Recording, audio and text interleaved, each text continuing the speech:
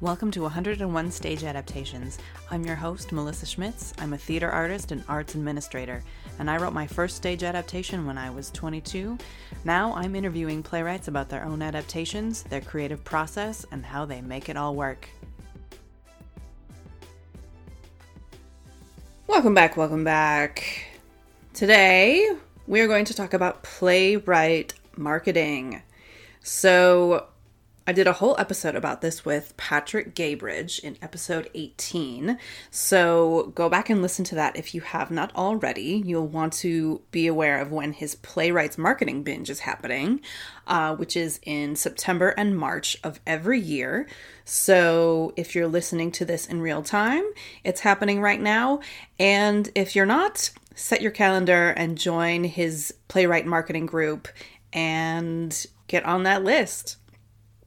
Today, I want to talk about 5 ways you can market yourself better as a playwright. And I'm going to divide this into 2 categories. And the first is your assets.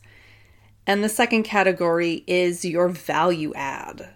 Okay, so when I talk about assets, I'm not talking about your financials, although that's important. That gives me an idea for an upcoming guest, but I digress. I'm talking about your marketing assets as a playwright, and that means your headshot, your website, and your bio. So, tip number 1 is about headshots. Get a good headshot and cheat a little if you have to. So, soapbox time. As someone who has had to market a playwriting festival, it is clear to me that some playwrights are not certain what a headshot is. And so I'm here to help. What a headshot is a high-res photo taken from at least the chest up. What it is not is a candid shot that your friend took at a party. It's not a selfie that you took with your computer camera from below with your chin resting on your hand, or you sitting on your couch with your lamp behind you. It is not a photo where your glasses are reflecting glare. We want to avoid all of those things in a headshot. And so my recommendation is that headshots should be updated for playwrights every 5 years. I don't recommend going longer than 5 years on a playwright headshot. Now, many of us are also actors, so that's really 2 to 3 years we're getting new headshots, or any time we're dramatically updating our look. But for playwrights, every 5 years, please. Some of you out there are slinging around a headshot that is over 10 years old. Please get a new one. We're not fooling anybody with these 10-year-old headshots. Our faces change, right? Okay. Now, some of you are just starting out and the struggle is real and you're like, I can't afford new headshots. I know, I hear you, and I can't either right now. So here is my secret. The photo you see as my podcast art, that is a selfie. So you can take a selfie if you are not backlit and if you have a natural background. If you can take a selfie facing natural light with a neutral background and you send it to your friend and they can't tell it's a selfie, that is good enough for the 3 to 5 years you'll be using it, in which time you can save up for a professional photographer. Now, make sure if your phone doesn't already do this, that you flip the image so that it's as you actually appear and not in mirror mode. And be on the lookout for headshot specials from photographers in your area. If you're in a larger metro area, they happen a few times a year at certain events. Ask your actor friends and they'll be able to give you photographer recommendations. Tip number 2, update your bio. Okay, y'all, here is a biohack. Let's say you've been accepted into XYZ new festival and you send them your current bio. Boom. Right after you hit send on that email, go back to the Word doc and add XYZ festival to your bio. So it's absolutely current and ready for you to submit to your next opportunity. Make sure every time you have a reading, every time you're doing a development project, you're updating your bio to reflect everything that's happening currently. Tip number 3, update your website regularly. So if your playwriting career is hot and poppin', you are probably already updating your website regularly. If you're not, consider updating your website every time you update your bio. But I would recommend giving it a refresh every 6 months to make sure that it's absolutely current. And if your website provider doesn't already do this, go in every January 1st and update the copyright in the footer of your website to the current year. Now, what if you don't have a website or you can't afford one? Haha, I have another hack for you. Okay, so check this out. Use your new Play Exchange profile as the website you direct people to when they want to know more about you. Your new Play Exchange profile has nearly all the essential parts of what your website would have, except the only image you can have on the page is your headshot, which we've already thoroughly covered. Okay, now the most expensive NPX account is $18 a year for individuals. $18 a year! And if you have above an associate level membership with the Dramatist Guild, you can get a discount on your NPX account. Yes! I am always here for a discount.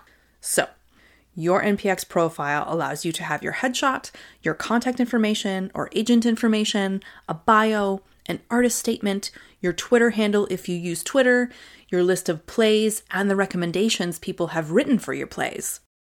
On each page of your plays, you can list keywords, character breakdowns, synopses, and production history. And these are all key elements that people might be searching for when they're searching for plays or your plays in particular. So I recommend when you're just starting out or you're kind of a tech phobe like me and you're like, I don't know how to create a website from scratch, start with NPX. And while NPX is holding that digital space for you and marketing on your behalf, you can be saving for and building your personal website in the meantime. Okay, now we're going to get into the value adds of this list. Tip number 4, participate in conversations with other playwrights and theater makers. So, if you are part of playwriting groups or industry groups, either in person or online, go and add value to those groups, not just in the form of presenting pages to a playwriting group and getting feedback on your own work, but also showing up for playwrights, reading their work, and providing them the feedback they ask for as well. I'm a part of a number of Facebook groups that are dedicated to playwrights, so when somebody has a question or if somebody is celebrating a win, like and comment on those posts, and especially comments. The algorithm loves comments. And add value to the conversation. This doesn't have to be a full-time job. You could set a timer for like 5 to 10 minutes and go in a few days a week and see who is posting what in those groups and add value to those conversations. Tip number 5, build your new Play Exchange recommendations. So, in addition to having your own NPX profile, as many of you know, you can leave recommendations for other writers whose plays you've read. And what happens is those recommendations will show up on your profile page as well. So when people go to your profile, they can see how much value you've added to this platform by how many plays you've recommended. There are a handful of people on NPX who've read and recommended thousands of plays, and that's amazing. So they're adding value by offering recommendations and talking about other playwrights' work. So when other people go see what those plays are about, they can see all recommendations listed for a particular play, and it's a system that feeds itself and supports everybody. So my personal strategy is to have written more recommendations than I have received. I'm always trying to keep the ratio of recommendations given and recommendations received to be off balance.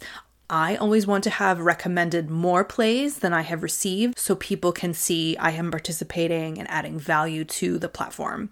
And I encourage you to do the same. So those are my 5 tips to improve your personal playwright marketing. What other tips do you have that I should mention in a future episode? Find me on social media and let me know. My social handles are linked in the show notes. And as always, thanks for listening. Be sure to rate and review this on Apple Podcasts or wherever you're listening to this episode, and I'll see you next time. Thank you for listening to this episode of 101 Stage Adaptations. If you liked it, I hope you'll forward to a friend today. Sharing is caring, and word of mouth is still the best form of advertising, so I hope you'll share it with someone today. 101 Stage Adaptations is produced by me, Melissa Schmitz, with the help of Hello Podcast Media. Thank you so much for listening. I'll see you next time.